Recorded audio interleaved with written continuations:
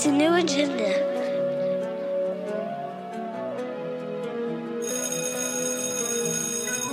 Hey, what's up, y'all? Welcome back. This is your boys Pronto here with another segment of Business Class.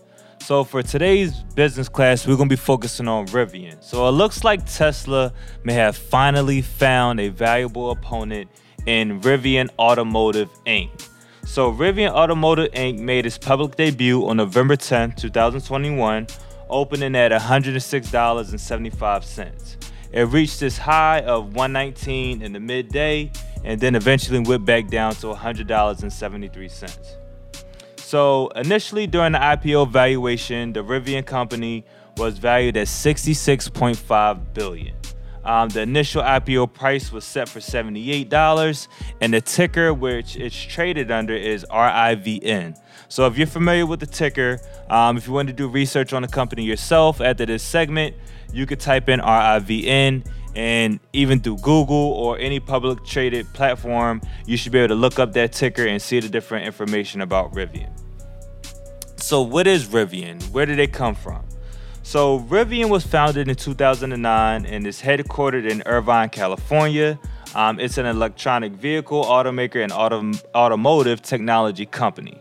Rivian is targeting the electric truck, SUV, commercial van, and even fleets. It's going to be selling these in the United States, Canada, and Europe.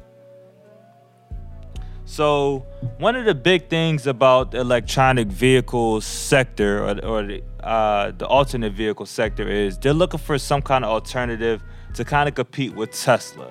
And Rivian is looking like it might be that next big thing. However, let's not forget a year ago where Nikola gave us the big disappointment. So back in 2020, founder Trevor Milton, he eventually stepped down from the company, but we all know about the scam that he was overhyping Nikola. They didn't even sell anything just as of yet, and they weren't able to actually produce the vehicles that he was saying. But during that time, before the scandal came out, he was able to allow the stock price to jump over 100%. GM had even came on board to back this company, and we all see that the big guys in the past history of the automotive sector, such as GM, Ford, they're looking to get into that space with their electronic vehicles as well, because they don't want to be left behind. So speaking of that, Ford has actually teamed up to back Rivian. So to me, this is giving it that backing that it needs, as well as some other giants such as Amazon, what else? T. Rowe, Price Funds, Global Oryx, and Manheim Investments. So Rivian is definitely backed by some big giants. So taking a look at Rivian's financial history, Rivian reported in its Form S-1 filed with the SEC that it indicated zero revenue for the first company as of June 30, 2021. The manufacturer has, however, reported that with its first customer trucks, they're going to have 48,390 pre-orders for the R1T pickup and the R1S SUV in North America as of September 30th. So if you haven't got a chance, look at the Rivian truck. I think it's more stylish than it is compared to the F-150, which has that antique bulk look. So they're definitely going to be able to tap in with the millennials that want that kind of more modern look, but also have the ability for a pickup.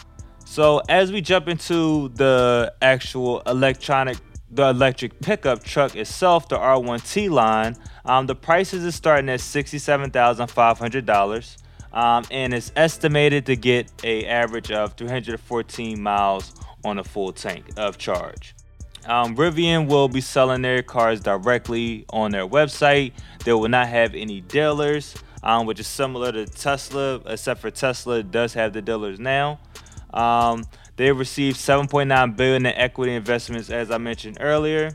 And going forward, as of right now, electric vehicle sales in the U.S. is only about 2% of the new vehicle sales. However, it's slated to grow up to 32% by 2030. So for you guys looking to invest, if you invest now and hold in the future, if Rivian plays out, you can definitely see a big return on your investment over the next 9 to 10 years here.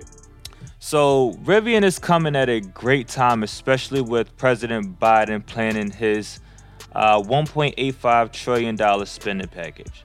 So to me, this is almost them trying to throw money at the problem of global warming and slashing the U.S. emissions.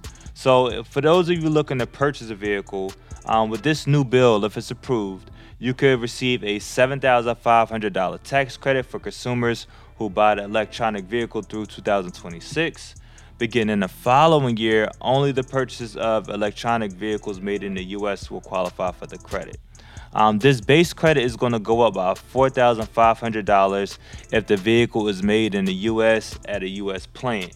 So those plants are going to have to be General Motors, Ford, and Stellantis NV to qualify. So the SUV also can't be more than $80,000, and the cars can't cost anything more than $55,000. So there's a little bit of pushback from the Republican side as well. Just them saying pretty much only the people that are not poor but middle class are only going to benefit from purchasing electronic vehicles. However, but anybody could purchase a vehicle. They have to cut the cap off somewhere, which they usually do. So let me know what you guys think about Rivian. Make sure you leave a comment, subscribe, click that like button, and make sure you tune in to more culture and currency. This is Business Class, and I'm your boy Pronto. We out.